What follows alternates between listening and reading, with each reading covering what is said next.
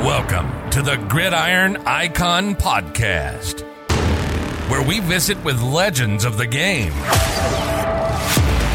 Touchdown. Including players and coaches from the NFL, college football, and beyond. And now, fresh off the end of the bench, Stacey Bowman and NFL legend Preston Denard. Right. And here we go. Let's go.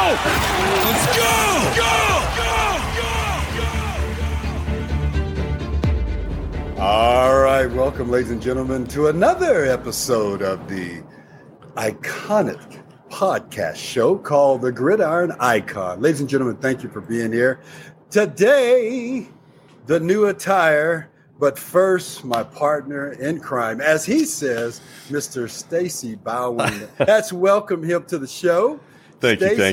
How are you, my friend? I am doing great. I am pumped up to talk to this guest.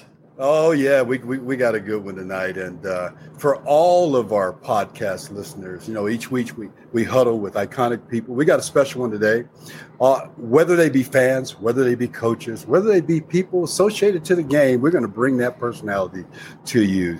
And tonight we have a great iconic guest who is unique. And I learned a lot studying up on this gentleman. And I got a couple of personal questions I need to ask him. But he comes to us with many artistic skills shown on the football field as well as on stage. His performances have been nonstop, and they've been nonstop since high school. We'll tell you about that. He continues today with all that he has done in the past, which he still shines today. Signed as a free agent with the Seattle Seahawks back in 1978. Very interesting, because I think I did that same year. We got some questions there. He went on to play. He went on to play many seasons. I think about 8 seasons. There might be an extra one in there in the NFL. Also played for the New Jersey Generals of the USFL in 1984 and in 85. Currently, ladies and gentlemen, a performer and singer for the Motown sensational group, The Miracles. Yes, that Miracle Group. And podcast family, welcome our special guest, Mr. Kerry Justin. Okay. That was good. You like that? That was a great introduction. Thank you. I just didn't give you the hand clap because I can't find that daggone puppy. So you get the personal one. Hey, welcome, man. I love it. Thank you for having me, guys. All right, Kerry, this is special. Yes, sir. Stacey and I have been talking about this, and it was so much fun to, of course, interview and visit with Sydney and talking about, how it was growing up and the competitiveness in the family. I know you're going to echo that. But there are some things I learned, my friend. You and I are closer than I even thought. Competing against each other, coming into the league the same year. I mean, how did that slip past us? But let's back up, start from the beginning. Tell us your version of how you got started playing sports. What sports did you play? Tell us about growing up. Okay, well, early age, we always played football in the streets and in the parks. So it was very competitive that way. And we had a lot of neighborhood friends that wanted to play, and we always competed. And it was always a thing that was always competing. And then my brother, of course, always was doing singing. And so he would sing and do my mom's dad parties and things of that nature and sing. And I would just be looking and watching. And so we just grew up in a household of entertainment. And it was always something going on. And we had 3 boys at the time, my brothers, and everybody was out playing, and that was the thing to do back then. You go outside and play. There wasn't no video games, so we was outside playing all the time. But regardless what the game was, we was competing. It was always a competition. So always. So we stayed in the parks. We swam a lot. We was called Park Boys. So we was in the parks playing, swimming, doing gymnastics, basketball, you name it, we was doing it. So we was always out there competing and being competitive and playing roughhouse, you know what I'm saying? When we got to high school, I didn't play in high school football. They wouldn't let me play varsity football because we was too little. We was too small. Whoa. And so we did gymnastics. So Sydney started doing gymnastics because Wow. they wouldn't let him play football. So Yep. he did gymnastics, and then I did gymnastics because they wouldn't let me play varsity football. So we played this football called B, which would be called probably freshman football today. But you went off of exponents, so you had to have so many exponents in order to play varsity. Well, we never had the exponents. We never had the weight, the height, or the age. And I think that's what it was calculated at. So we had to play like a freshman B football. And so they just never gave us a chance to actually compete at the varsity level. So we never played high school football. Wow. So it was pretty interesting. And then once I graduated from high school, I basically sat out a whole year and didn't do anything. I was working 2 jobs, and my brother was going to Southwest Junior College. So he got into the college and started going there playing football, and then he got a scholarship to Long Beach State. And I always remember this because I was working.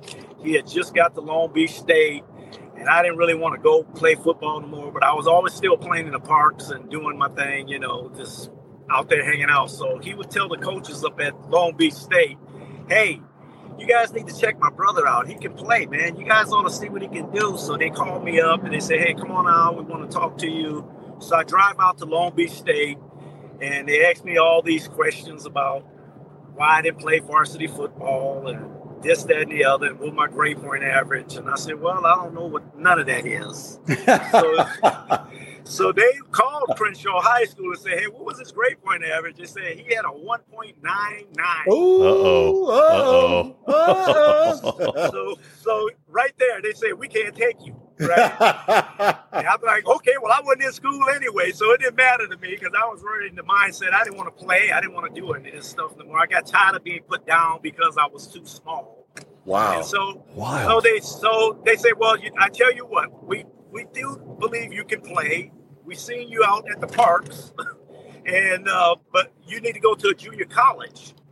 And I'm like, I don't even know if I want to do that. And so I decided I didn't really want to do that. So about a couple of months that went by, and then I had a couple of friends that went to Crenshaw High School, also played B football, that went to East LA Junior College. And they were already in the season, about 4 or 5 games. And so I said, man, what they doing? I said, you guys any good? They said, nah, we ain't no good. Why don't you come out here and play with us? And I'm like, I said, well, I'll come up there and see what you got. So what I did, I went up there to talk to the coaches. They said, well, yeah, we heard you can play football. We need to see what you can do. What position do you play? I said, well, I can play anything. I want to play wide receiver. They said, nope, you can't do that. We got too many of those. I'm like, okay. I said, I'll play defensive back. They said, okay, let's see what you can do. We'll come on, get your shorts on, go out to the field, and we'll have a couple of guys and the quarterback come out there. If you can cover them, maybe we'll sign you. I mean, get you enrolled and get you going. I'm like, okay. Man, I got out there, and I'm sitting out there stretching and doing my little thing. And lo and behold, there was about 10 wide receivers come out. Oh. I'm like, looking at all these. I'm like, how many?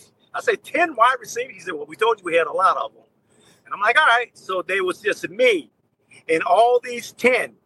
And each one of them had a turn to come out against me, and I shut down every last one of them. Oh, wow. So, yes. I mean, it was one after another, after another, after another. I'm like, I didn't have a break. I didn't get tired. It was like, felt easy to me. I'm like, these guys ain't no good. What are they doing, right? So they said, hey, let's get you in school, get you a uniform, get you all enrolled. And they got me all enrolled. Back then. It didn't cost money to go to junior college. Right. And so I got in college, enrolled. They gave me a uniform. I went to my first practice and all that kind of stuff. And we had a few guys out there. You probably remember Mike Davis, played for the Raiders. Oh. He was playing safety, and they wanted me to play safety. And we had another guy named Gray. He went to the New Orleans Saints afterwards. But there was a few guys that was on the team that I was playing, and I'm like, okay, I'm second string, and I'm just moved into second string just like that. And so now here's the key. We only had like 3 games left, right, to play in the season. So I get there, 3 games, I suit up. I never got in the game. So just one game. It was the second to last game. They said they put me in. Again, Mike Davis got hurt or something. They put me in. The very first play, The guy ran the ball, and I missed the tackle. And they said, "Get his ass, get him out of there." Yeah, get his ass out. You can do it. You can cuss. That's exactly what they said. Get his ass out of there. So one play, plus I'd never seen that many crowd before, right? So I never played in front of a lot of people because I never played. I played B football, so I didn't know. And I was just I was jittery. I didn't know. I was just getting out there. But in practice, I was great. In practice, I was great. They couldn't do nothing against me. I was good. But it was something about being in the game and then looking at the crowd and listening to all the stuff that's going on. I was like, oh, my God. And then the guy came right at me, and I missed the tackle, and they pulled me out the game. I'm like, I can't believe it. I said, can I go back in? They said, no. I said, man, I was nervous. They said, that's okay. We understand this school. Mike is better. Oh. So Mike went back in the game. So the killer part is I finished the season not playing not one game, right? Wow. But that one play. And then so the next season, I come back and I look at the depth chart and I'm last. It's like they had so many guys in front of me. I was like fifth string. And so I went in there and I said, hey, man, how can I be fifth string when I was just second string? I thought I was supposed to move to first string. They said, well, we got other guys coming out that we want to play. They better than you. And it fired me up so bad. I said, I have to punish some people. There you go. And so during practice, I started punishing the wide receivers. And then I became a starter. And then I was a starter. Like. Yeah, then when I became the starter, and then I made all conference, and I did all, and then I had the scholarship to go to all the different schools. I chose Oregon State because there was the SC Trojan coaching staff.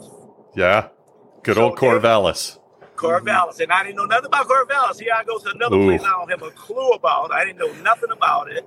I did the recruiting trip. It was cool. You know, they fed us a lot of steaks. That was great.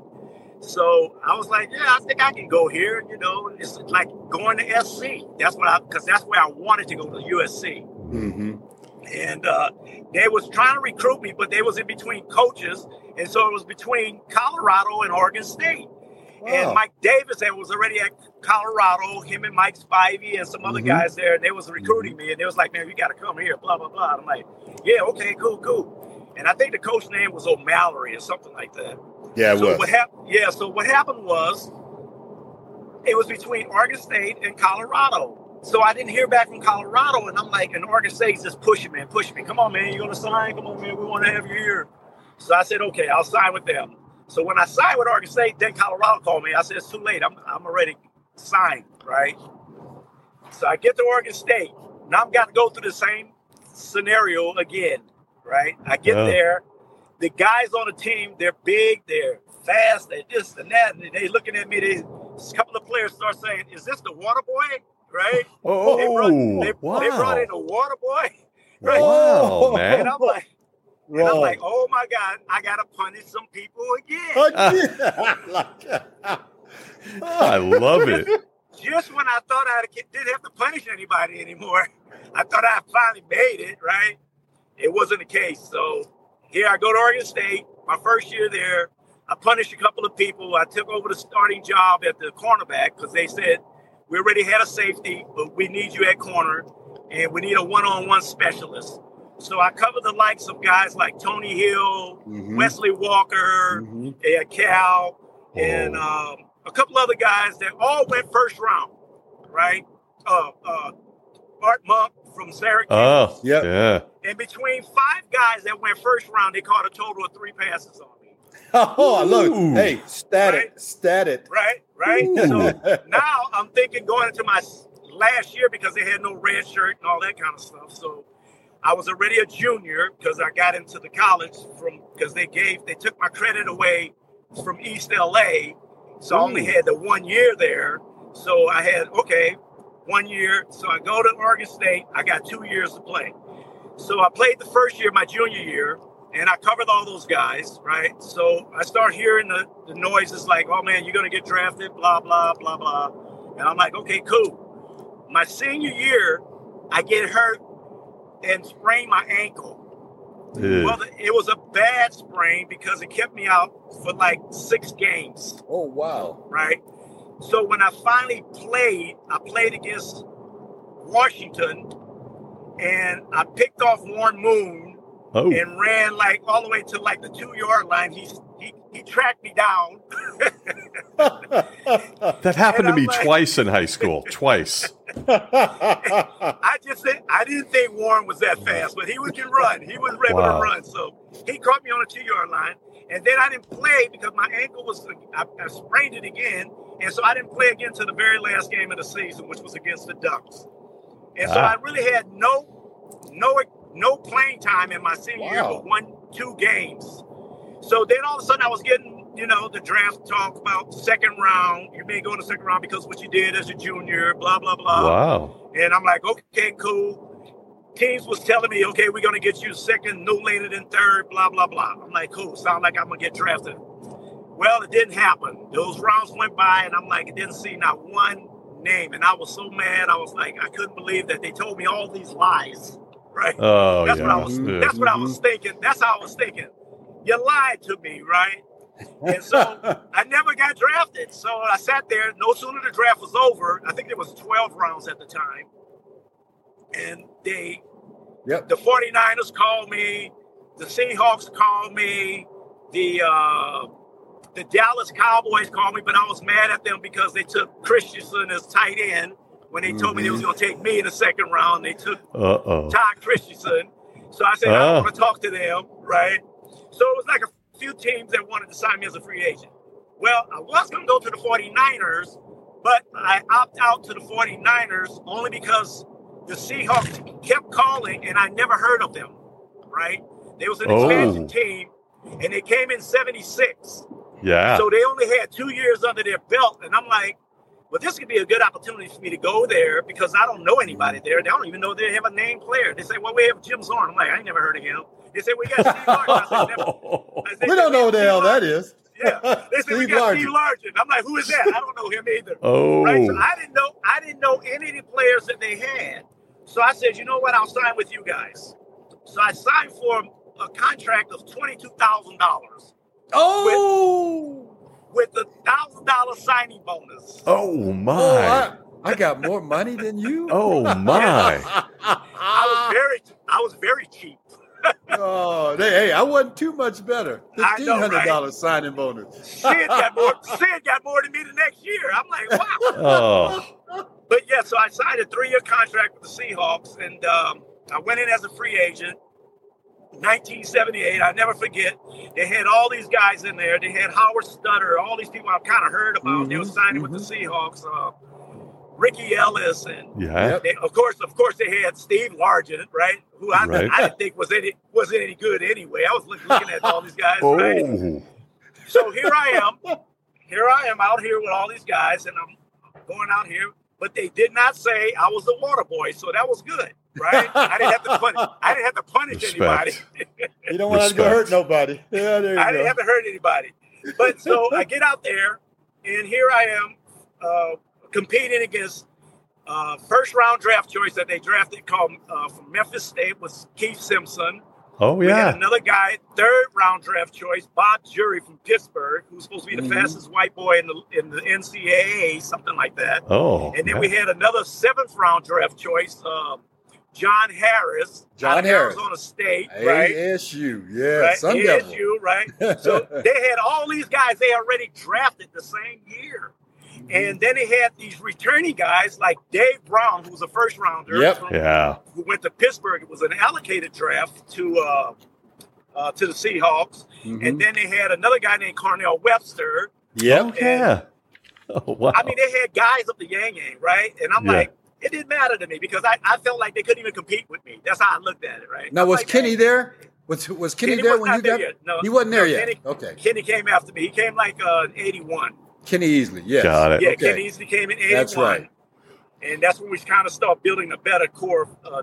We had a good defense secondary at the time because we had a lot of guys that can cover.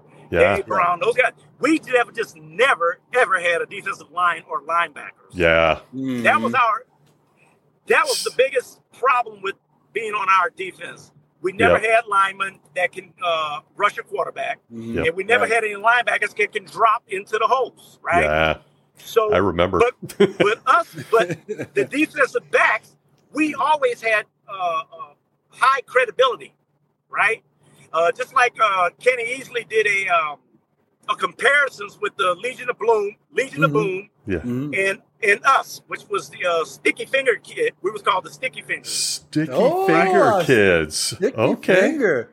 And we outplayed them in every category. Oh. And they were always talking about the Legion of Boom, but they never said anything about what we was able to accomplish. And we did so much more than they ever did. And it was like, we had to put it in the papers. We had to bring it to, and they kept it quiet. They kept it under the rug. So it's like they never wanted to let anybody know that we were better than the Legion of Boom. So, oh my goodness, the Legion of Boom had some linebackers. I mean, Bobby Wagner and Bobby Wagner. They had linebackers and they had a defensive line. I mean, you had the guys that played with even later guys like the Terry Taylors and the Patrick Hunters and the Melvin Jenkins. Those guys came in Patrick later. Hunter. And we still had we always had a great secondary. We just never had any good defensive linemen. And that was the catalyst of our problem. We can't stop anybody all day, right? The quarterback sitting back there all day, he's going to throw, and you can't cover him all day. And we was always put in man position, man coverage, because we were that good.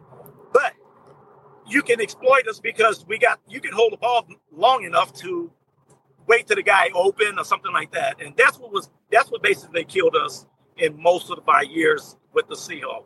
And I was there I started in 1979 until I broke my jaw. Then when I broke my jaw, the following year, I started coming in as nickel. They started changing the offense, and they started making the offense more as a three-package receivers.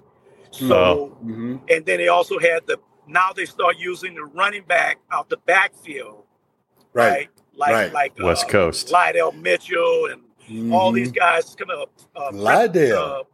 Preston Pearson and all these guys that was coming out the backfield, these running backs that was big and catch the ball and run. Joe Washington, all these guys, all they had all these guys coming. So my job was to defend them.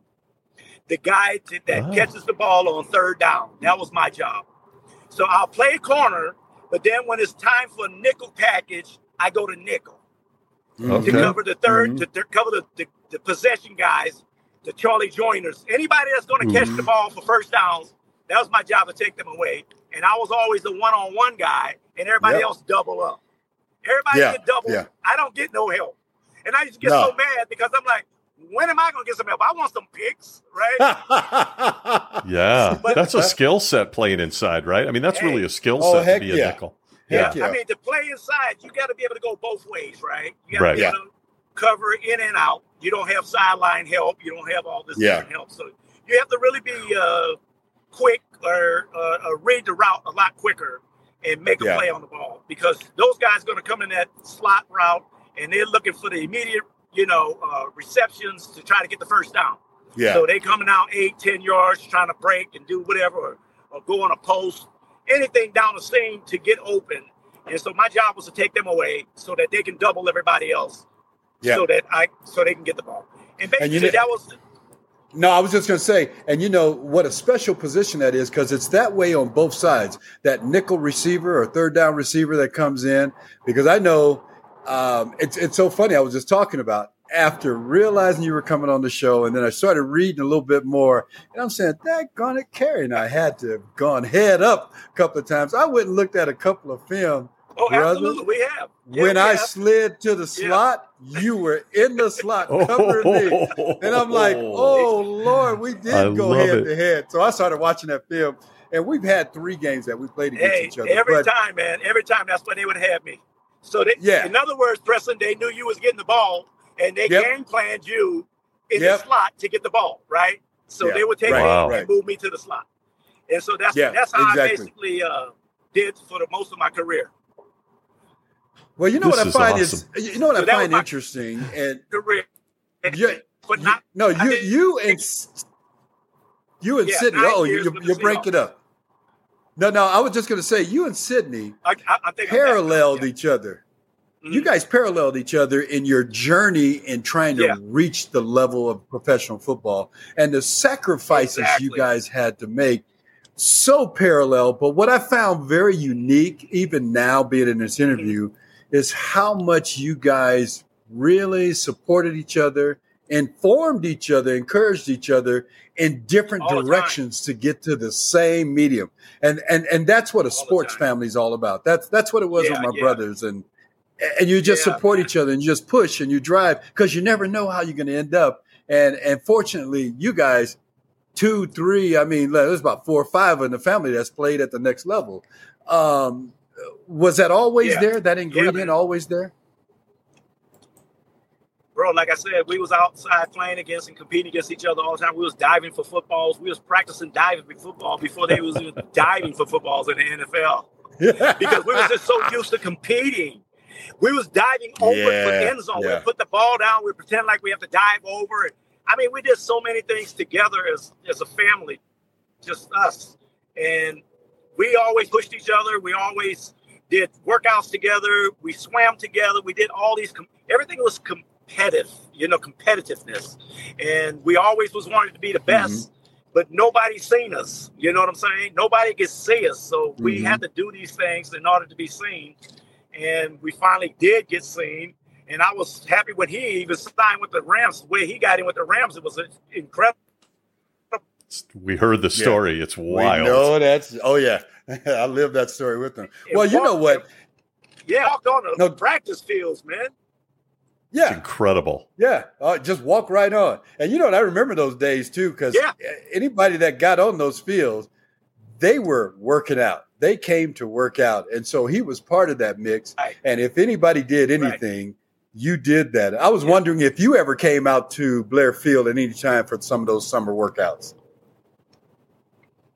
No, I did not, because again, I was already with Seattle in '78, right? Yeah. So when I stayed up there, and I didn't come home very much. And when I did come back, it was just for the holidays, and we wouldn't work out much. But it was like, Sid played in semi-pro football and everything, man. He just never gave up, and he was always good. Right. And my brother did the same thing. My other brother, Tyrone, he did the same thing. They just never gave up. Yeah.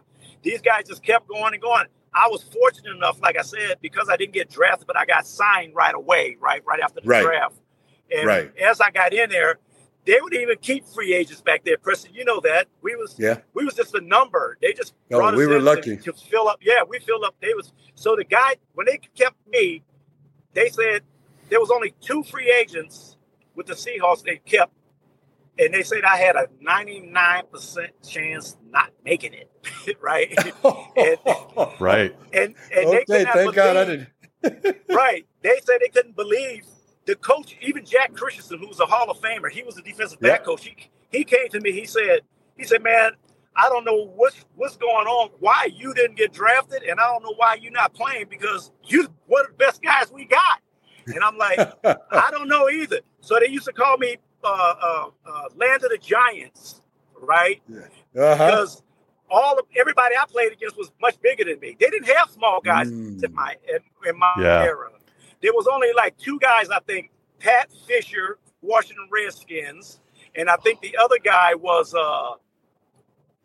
Livers from the Chicago Bears. Yeah. Mm-hmm. Yeah. Yes. Yeah. We was the smallest guys in the league, and I weighed less than all of them. I was like 165 pounds.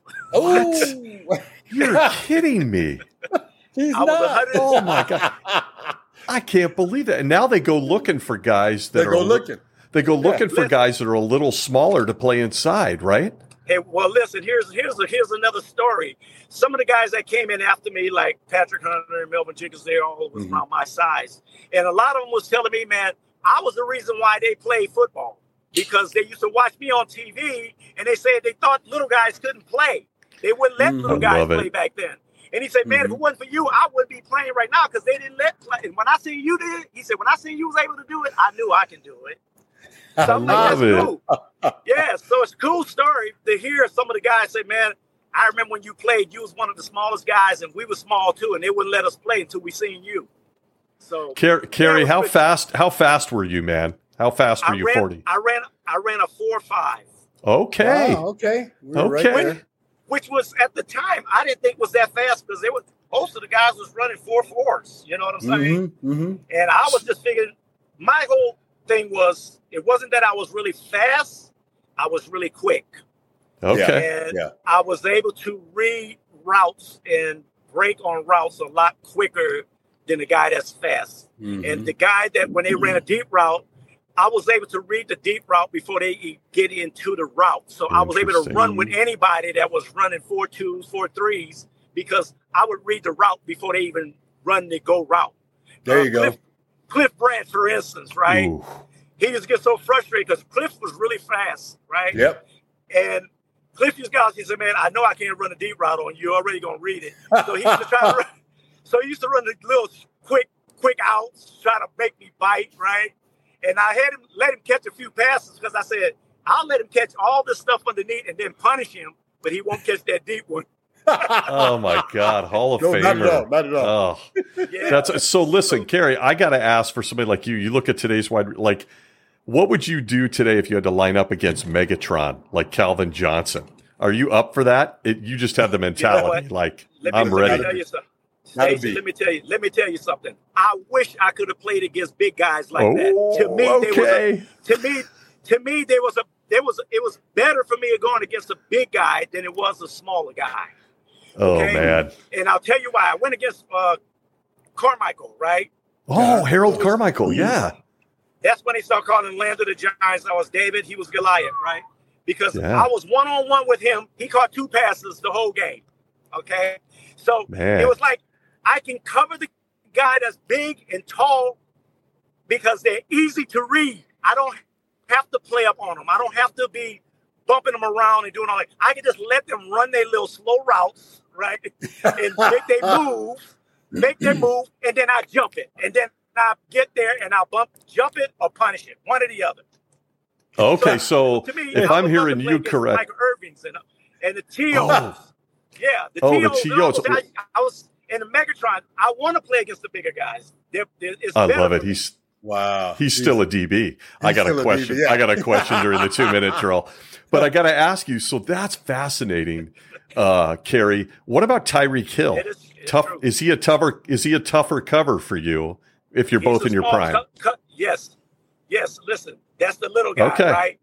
Okay. I always have a problem with little guys because they're quicker, right? And they get into their moves a lot quicker. And so I have to you got to really concentrate a little harder to kind of see where they're going to go, right? Mm-hmm. But the little guys I've always had, remember the 3 guys, Preston, they had with Denver? It was all. Oh, yeah. Oh, yeah. They call the 3 Amigos or something like that. 3 Amigos. Those little guys was tough, man. Mark Jackson and all those little guys. Because they can run around. Yeah, they can run around the field, right? And they doing all this. And it's hard to watch where they're going because you don't know where the ball is going to be thrown, right? So the big guy, he's big enough to be in the raids, so they're spaced. When they're big, you can see them good.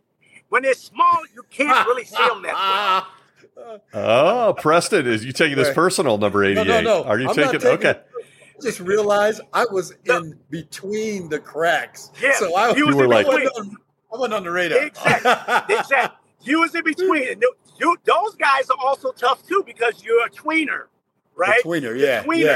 You got to really, because you're not sure how fast they're going to really be based on their strides, right? Like, for instance, Daryl Turner was about your size. Mm-hmm. Daryl Turner was maybe 6'2", 6'3", something like that, right? Mm-hmm. And Daryl Turner was extremely fast and he had long strides, but that's what made him fast, his long strides. Yeah. And if you didn't play the strides, right, don't play the man, you have to play his strides. Because otherwise, he's going to run past you, and that's what he did in the league for years. Yeah. He ran past people. Ray Butler, the same way. Yeah. Ray Butler was like 6'3", but the guy came from USC, and he played with Sid at Baltimore Colts when he was Baltimore Colts. Right. And when he came to us, I was like, man, this guy is huge, right? I was like, I got to watch I need to watch his strides because his strides is going to make me know how much distance he's covering. Yeah. Wild. This is very DB coaching with Kerry Justin. When you don't have size and you don't have speed, you're that tweener, and you can sneak by somebody. That's right. When you don't have size or speed, you become a podcaster. That's what really. That's me. So I gotta. Go ahead, Preston. I'm so fired up. One quick question. Preston's probably going to ask this too. So if it's not number 88 for the Los Angeles Rams in 1978, 79, 80, who was the toughest guy you had to cover then? Who was your guy? Okay, well, listen again, Preston. You can talk about this. At that stage, they're all good. They're all tough to cover. Yeah, all. I mean, it's just a matter of your lineman, right? Yeah. Your defensive lineman, how they're going to rush, right? The coverage that you're in, et cetera, right? But they are all good. I mean, you guys were all, to me, was equally the same. What made the difference was, to me, is who was able to magnify themselves to the ball. John Jefferson, to me, was one of the most magnified guys to the ball. Okay? JJ, if the ball is in the air, behind you, in front of you, he had the ability somehow to get the ball, right? And to me, that was tough to cover because you could be right on him. And that's why I think the back pass, shoulder pass now, and that they do now more than anything, I think that came from John Jefferson because Dan Fouts couldn't throw the ball to him, right? Yeah. He underthrow it, and John Jefferson found a way to catch it behind it. You're all on him, but he catches it anyway. Stanley Morgan was another guy that could do that. He's naming him. These guys, man, was able to catch the ball, but they all were equally, to me, tests, and they all was good because they was big, small, fast, you have to play these guys equally the same each and every time. So you just have to be confident. So killer. You have to be confident in your own ability that you have to shut this guy down. And that was the goal, regardless what they did in games or what they did in practice or previous games, whatever film you watch. And here's a story, Preston. This is a true story, too. I didn't used to watch film, right? You know why? Because the coaches would pump you guys up. The coaches would the coaches would sit up there and talk about how good you guys were. And you guys would do this and this, that, and I'm like, I don't want to hear that shit, right? I don't need to know all that. That's awesome. I'll tell you if he's good or not when I cover him. And that's the way I do it. God, I love TVs. So I stopped watching the films because I couldn't stand the coach telling about, this guy, he's great. He's this, he's that. I'm like, okay, whatever, right? So I didn't want to hear that no more. This is epic. I'm ready to line up right now. Look at this. Look at this. I got Kerry, one play. I got one play in me. That's it. That's it. Well, I tell you what, it's a bump and run. It's a bump and run too. It's a bump and run. Okay, man to man. That's fade right. Hey, well, I tell you what, we would be removed from ourselves. We only got a few minutes before we get going on the 2-minute drill. But we got to visit how music found the Justin family. And ladies and gentlemen, you don't know this, but this young man, and I call him a young man, he is one of the singers for the Miracles with his brother Sidney, who's doing the lead. And I tell you what, they got voices. That's one thing I can tell you. They can play some ball, but they can show damn sing.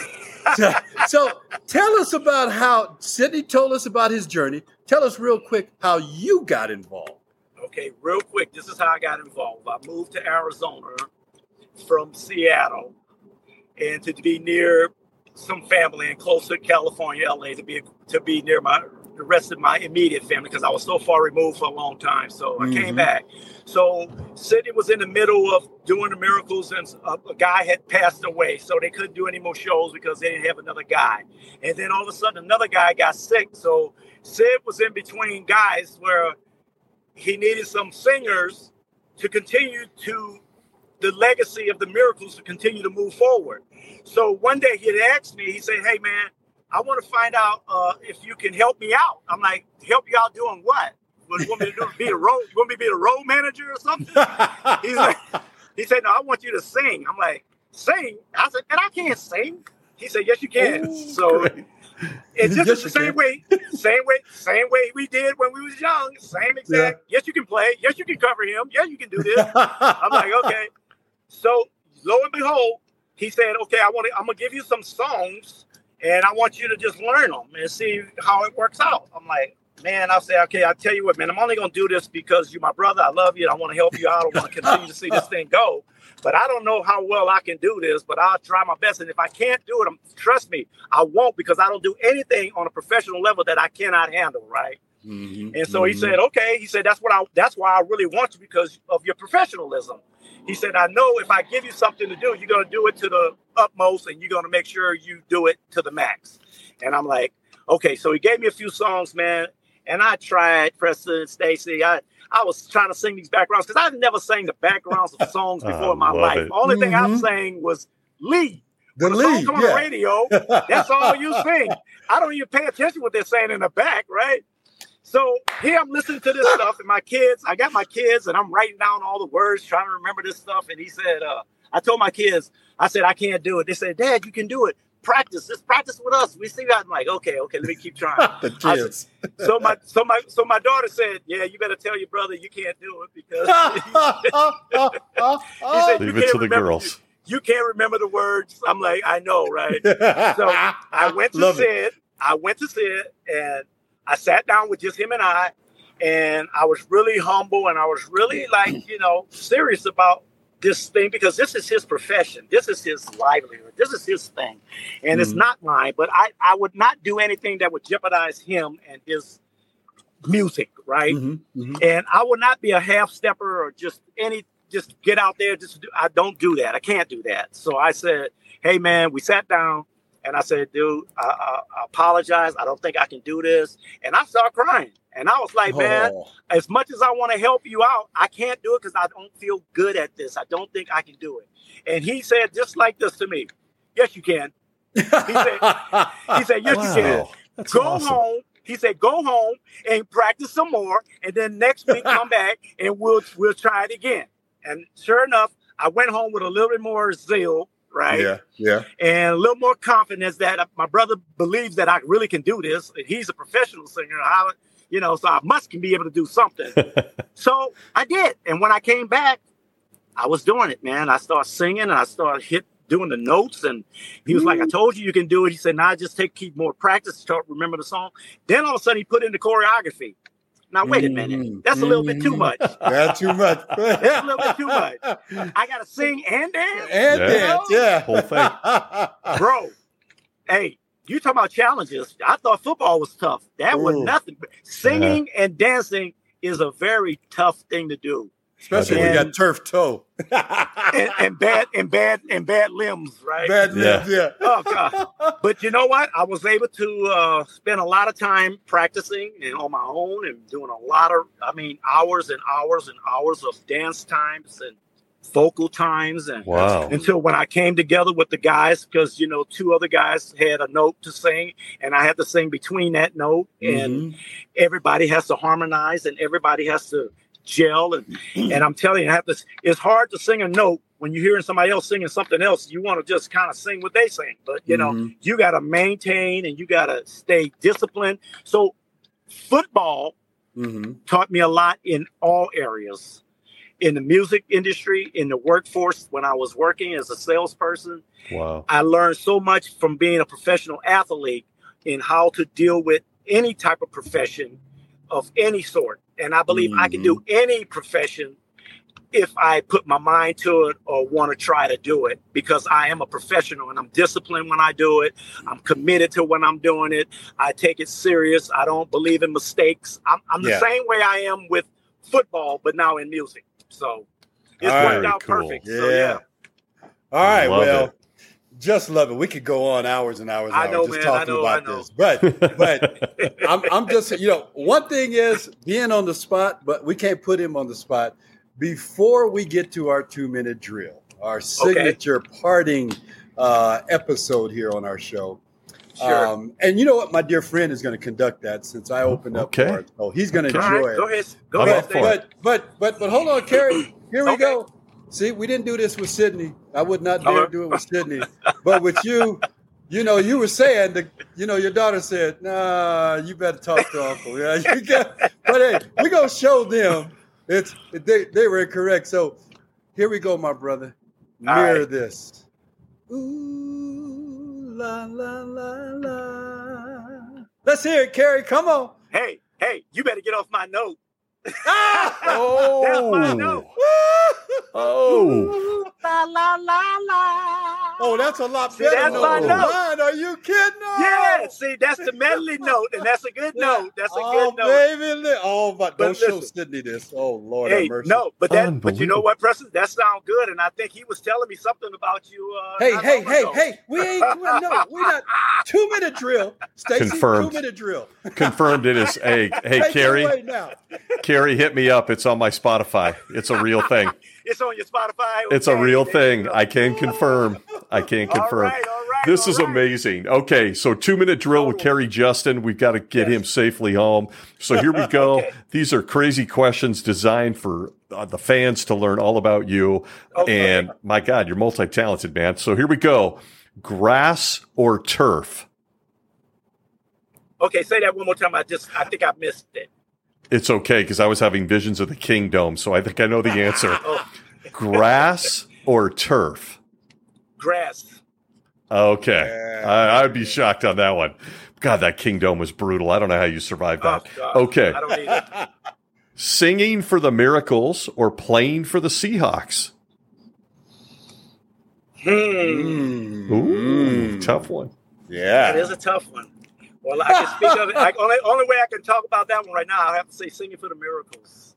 Yeah, it's a good choice. Because I can't play anymore, so it's like Then you're still making money, so there you go. And I can still make money, and I'm still entertaining people. Right? There you go. Which is the most joy. I didn't get this much joy entertaining people in football because we have helmets on, we have uniforms on. You can't even. You don't see us. You just know the number. Right, where being on stage, they see you clearly. They see your body language. They see your face. They can see everything you're singing, everything you're moving, and it's just more gratifying because you know you're doing something and you're giving them something that they want. And especially when we do love songs, you can see it in the people's faces. You can see the love and the care and how much they feel when you sing these songs. Man, it's just amazing. It gives me a really sense of joy, way more than football. Oh my God, that is awesome. Yeah. Motown is my jam too. So that's epic. Okay, I think this one is out of left field. It's from my partner on this show. Salty's Restaurant or Roscoe's? Hey. You know. Did you get that one, Kerry? Salty's. Oh, Salty. Okay, so Stacey or Roscoe's, but Stacey don't know about Salty's, so tell him about Salty's. Well, Salty's is, they got, the food is just, I just like the food. It's really good. It's tasty, Roscoe's is okay, but it's just, but it's okay. You know what I'm saying? Okay. Salty's is way better. It's on the water. You got the view. The ambiance is just a lot better. Oh, it's gorgeous. Yeah, up in the Northwest. Yes. We have, absolutely. You have one? We have two Salty's in Portland, right on the water. Yeah, two Salty's. Yeah. When you're here in Portland as well. Well, you know what? Oh my gosh, Stacey, I coached indoor football in Portland. We was called the Portland Prowlers when indoor football first came out. The indoor football league. I was there. I was there watching you. We went to the championship my first year. I remember that. Didn't know that. Good grief. Then there was the Portland Sea Dragons and the Portland. Oh, my God. So much more to talk about. There's going to be a part 2. I remember that. The Corvallis connection to Portland. Okay, sorry. Back to 2-minute drill. Okay, go ahead. Oh, my God. The memories. That just triggered so many memories. Okay. Cats or dogs? Dogs. Okay. Favorite movie?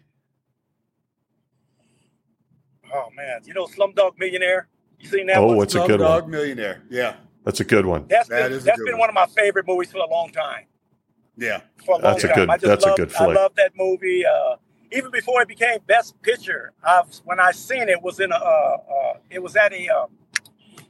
even in the movie theaters, right? It was I forget what they call it, the Canes or something like that. And it never even got really to the movie theater. And I said, you know what? This is one of the best movies I think I've ever seen. And then when it finally came out and it did the Oscars, it won the Best Picture. Wow. I was shocked. Excellent. Unreal. Yes. Okay. Off the cuff here, bigger diva, wide receivers or defensive backs? Oh.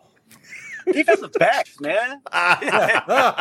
That's right. I'd agree with that. Yeah. Listen, that's awesome. The wide receivers are only divas when they're catching touchdowns and they doing their little thing. Right? Shots fired. But listen. If they don't catch the ball, how are they going to be a diva? That's true. Yeah. That's true. They're just looking good otherwise, right? Okay. It's one thing to look good in that. They got to catch the ball to look good. You know, they can't even do their first down thing if they don't catch the ball. You know what I'm saying? I got to tell you, I was a wannabe defensive back, strong safety, and we've had a lot of amazing DBs on this show. But I got to tell you, Kerry delivers the trash talk better than any of them. Straight up. Like he's coming after him. I did. Well, when you're small and you was a little guy, you had to prove a lot to everybody, not just to your peers, but to everybody, the media and coaches and everybody. And I had to do that. So it was like, I did it for a long time, like especially when I was in college, it was just sad. Because I didn't know why all that I was getting treated that way just because I was smaller than most of the guys, right? But I just felt like I thought it was all about competing. I thought football was about competing. I thought if I can compete, why does it matter what my stature was? Right. Well said. And that's just the way I always felt. So, they say, hey, can you play? Yes, I can play. Want me to show you? I'll go and show you. But then first they look at you and say, well, no, you're too little. No, you may not be fast enough. And they always had something, and I never lift weights. They made us start lifting weights when I got with the Seahawks. My third year, that's when I started lifting weights. Yep. Because I never lift weights before in my whole career. Told that story. Must be nice. Okay. And finally, the great and iconic Kerry Justin, who plays you in a movie about your life? Denzel Washington. Oh, of course. Somebody went there.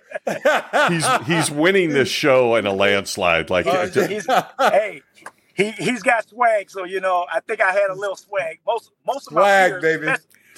Definitely. Especially the guys that I played with, the defensive back.